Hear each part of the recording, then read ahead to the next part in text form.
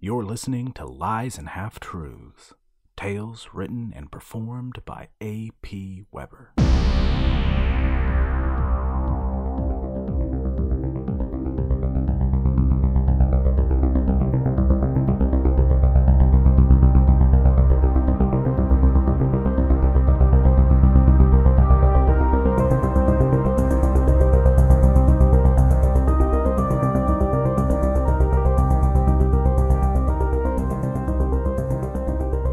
On the last episode, I introduced you to the world of Woodrow the Wicked, the first part in my forthcoming young adult fantasy adventure novel. Woodrow is a young teen who has lost his cat on an island in a fantastical world filled with mystery and danger. He's just been taken prisoner by the island's sole inhabitants, a couple of degenerate salvagers, but has proposed a deal in exchange for his freedom. Will Woodrow be eaten by a giant octopus monster? Will he find his cat Tamberline? What the heck has Tamberline gotten herself into anyway? On this episode of Lies and Half-Truths, Part 2 of Cephalopod Sign.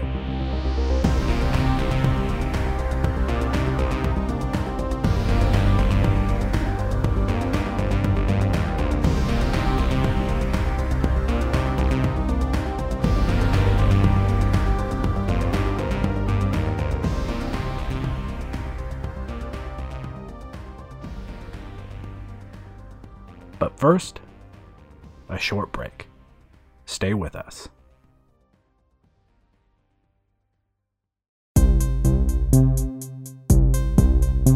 This episode's sponsor is the great young adult science fiction and fantasy writer, Sydney Swanson. We featured the first chapter of her excellent sci-fi novel, Saving Mars, on this podcast not too long ago. You can pick up that book and a lot more at her website, SydneySwanson.com. That's CIDNEYSWANSON.com. Go check it out.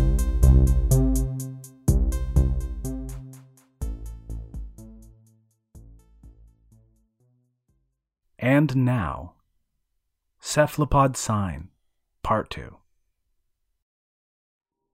So, what do you propose? I assume you have a diving helmet? Of course. Send me down there, and I'll talk to the Naomiho. Convince him to pick a different shell. He picks whatever one he wants, leaves you alone, and you leave him alone. Deal? Back up, kid. You want to talk to the squid?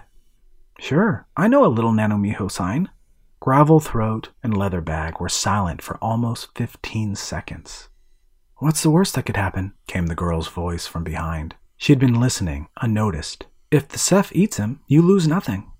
Gravel Throat just kept stroking her chins. After a moment, she said in the highest octave she could muster, "Will you children please give us a moment of privacy so that we can discuss this?" She smiled with her lips only. "Fine," said the girl. "Come on, I'll see to that cut."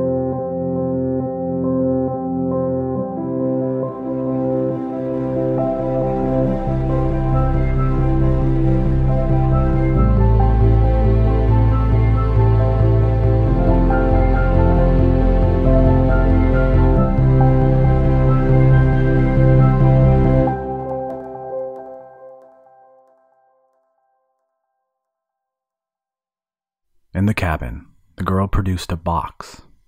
It held some rolls of white gauze, a needle and thread, a glass bottle labeled XXX, and a bar of wax. "So, they took a tithe from you," she said, sitting down across from Woodrow at a table. She took his hand palm up. "They tried that with me," the girl went on, uncorking the bottle of alcohol, "but I told them to go jump in a rip current." She poured the clear liquid over the gash and dabbed it with cloth. Woodrow winced. "Hurt?" asked the girl. "Nah, you want to drift?" "Yep." She unrolled the gauze and tore it with her teeth. "A drift like the rite of passage for the Roko clan sea lords?" The girl smiled. "You've heard of it?" she said, wrapping the bandage around Woodrow's hand. Read of it. Your family must be in the Privateers Guild. That means you have a tattoo of passage, right? Can I see it? No. Woodrow shrugged. That's too bad. I could have given you passage on my ship. The girl put one end of the wax bar into the flame of the candle sitting on the table. Maybe I'm just waiting to see if the giant hermit Ceph eats you. What's the scam you're running here? Woodrow looked at her uncomprehendingly. What do you mean? The girl took the wax out of the flame and ran it over the bandage. You're not actually going to try to talk to it. What are you really up to? I am going to talk to it. What I'm up to is trying to save an innocent creature from getting blown up in its shell. Also, I'm trying to find my cat. She looked at him for a long moment, as if she were weighing his words for falsehood or stupidity or both. Don't trust those people, she said at last. Who? Those old people? I don't. Good, because they're not going to let you go, even if you uphold your end of the bargain. Woodrow rubbed the back of his neck. I'll figure something out. They're bad, trust me. I come from a family of privateers, so I know bad when I see it. What are you doing with them, then? She shrugged. The point of adrift is to learn virtue and villainy from the people who make their living off the sea, she said, as if reciting from memory. Well, you got the villainy part covered. The girl laughed. Woodrow liked the sound of it. Whatever you're up to, she said. You're ready to go. Once it sets, the wax will seal out the water and keep your bandage dry. Good luck.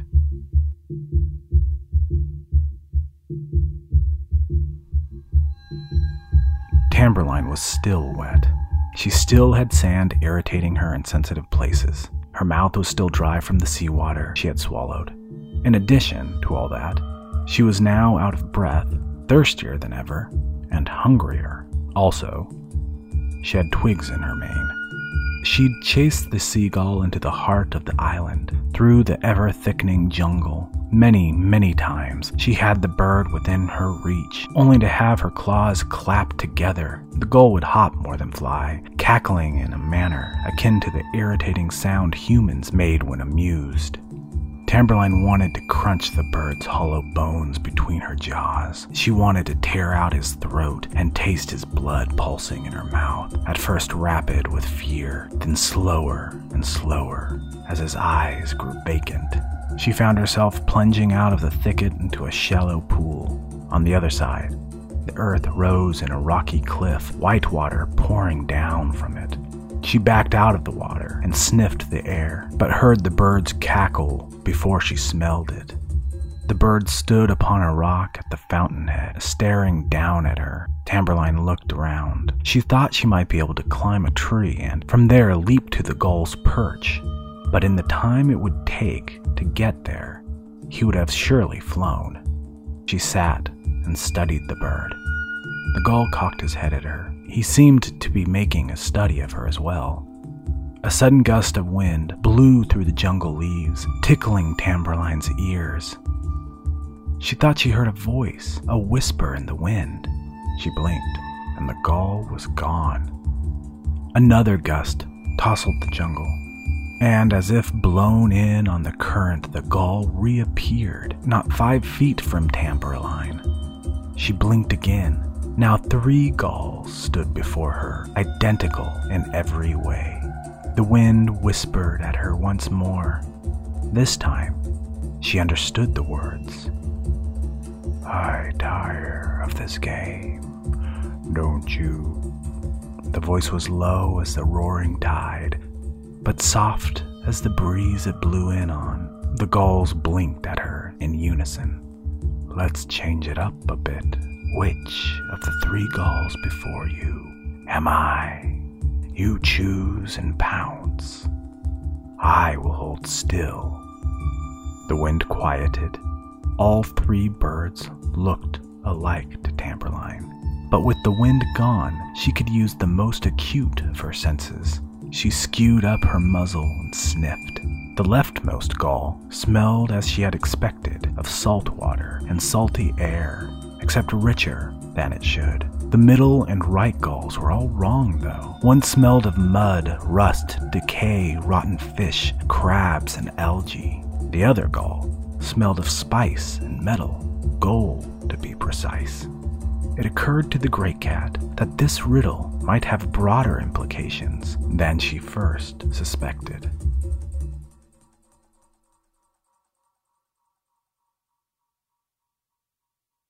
The diving helmet was sized a bit too generously for Woodrow's head, but the rubber flange around his neck and shoulders would seal against the water. He took it off. "You're a fool to go down there without the rest of the diving suit," said Leatherbag. He took the helmet and attached it to the airline, fitting the two pieces together with a steel clamp that had to be tightened with a special tool. "It'll limit my range of motion," Woodrow explained. "I need my arms and legs to move freely, or I won't be able to do the Cephalopod sign language." The girl crossed her arms and leaned against the outside wall of the ship's cabin. "Cephalopod sign language? I thought that was just a story." "I hope not. I spent a lot of time learning it, and if it doesn't work, the Nanomiho is likely to eat me." The youngsters laughed nervously.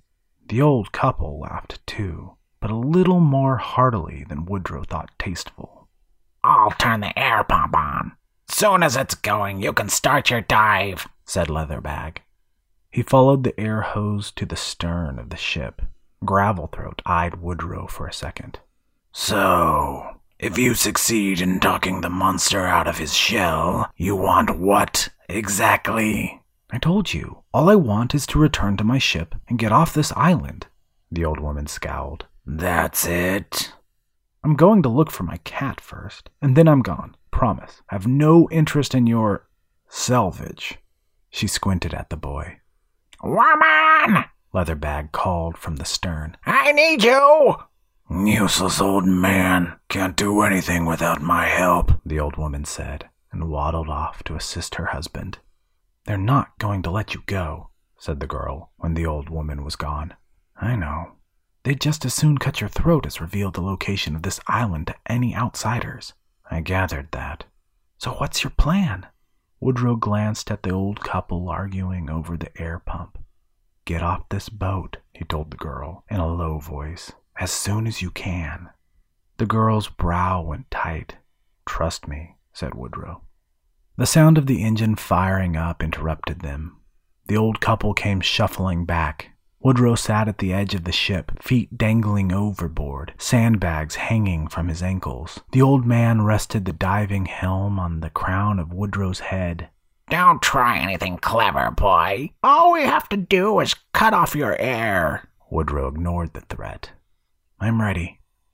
The old man pushed the helmet down over Woodrow's head. Woodrow could hear a faint hiss from the tube at the back of the helmet, and he took a breath to test the airflow. It seemed abundant enough. He signaled to the old salvagers and pushed himself off the side of the ship. The sandbags broke the water first, pulling him down, down, down. He descended in silence, save the hiss of air pumping into the diving helm and the sound of his own breath. Schools of fish scattered around him in the quivering blue sunlight. He looked down into the shady water below. The shapes of iron masts, hulls, and gun turrets, rusted monuments of war and antique engineering genius, rose up to meet him. He could see the firebrand battlecruiser, surrounded by her one-time foes, now companions on the bottom of the sea. Sea plants grew from her hull, portholes, and gun ports. Inside the vessel's belly, Woodrow knew a tentacled giant lay curled up and hidden. In spite of his pretended confidence aboard the ship, the prospect of the sea beast emerging from his shell made Woodrow's heart race. In the stories about the Nanomiho, the tribes offered sacrifices to the great beasts. Human sacrifices. In exchange, the Nanomiho protected the islands, fighting off the invading northerners and their smoke-belching ships. The Nanomiho had taught the tribespeople a language based on tentacle gestures. The tribes adapted the language for the use of someone with only 4 limbs and performed it in mid-air while jumping from cliffs into the water. A single conversation would take a very long time. If Woodrow said the wrong thing, he wouldn't have a chance to clarify. Most likely, he would be gobbled up without ceremony. By the time Woodrow's feet touched the sand, he had a sick feeling in his stomach. What am I doing? He had taught himself Cephalopod sign from a book in his father's library entitled Esoteric Languages and Ciphers. It was just something to occupy his time, something to file away along with other useless information, like the arcane names ascribed to the moon's continents. His father often told him to learn as much as he could because you never knew what would come in handy in a pinch.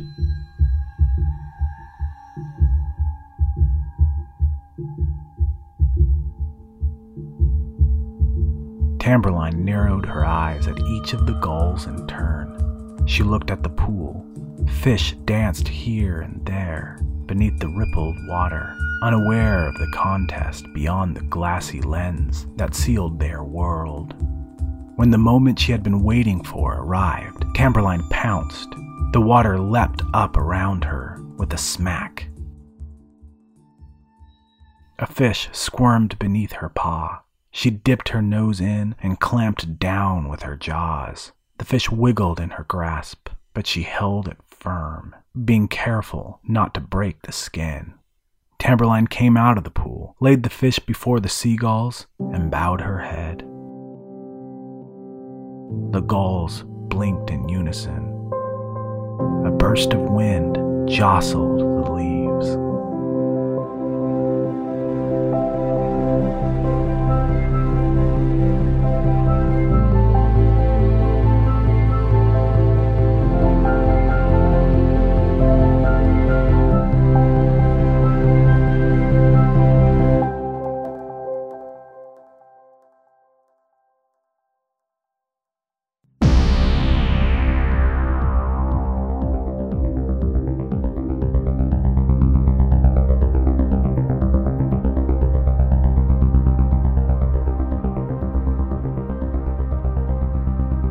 Thank you for listening to Cephalopod Sign, Part 2 on the Lies and Half-Truths podcast. This story was written and performed by A.P. Weber. The music was provided by Mackenzie Stubbard, and Josiah Martins wrote the theme song. Meg Weber produced the show along with me, your host, A.P. Weber. I'd like to invite you to get in touch with us. You can email your feedback to truthsandhalftruths@gmail.com. Of course, we're on Facebook, and my Twitter handle is @APWeber. In particular, we'd be interested in hearing from other writers who want their work to be featured on a future episode. The email again is truthsandhalftruths@gmail.com. Also, please consider reviewing this show on iTunes, Stitcher, or wherever you found it. Thanks. On the next episode of Lies and Half-Truths, Cephalopod Sign, Part 3, in which Woodrow is eaten by a giant hermit ceph. No, really, this time he is. Could happen. You won't know unless you listen.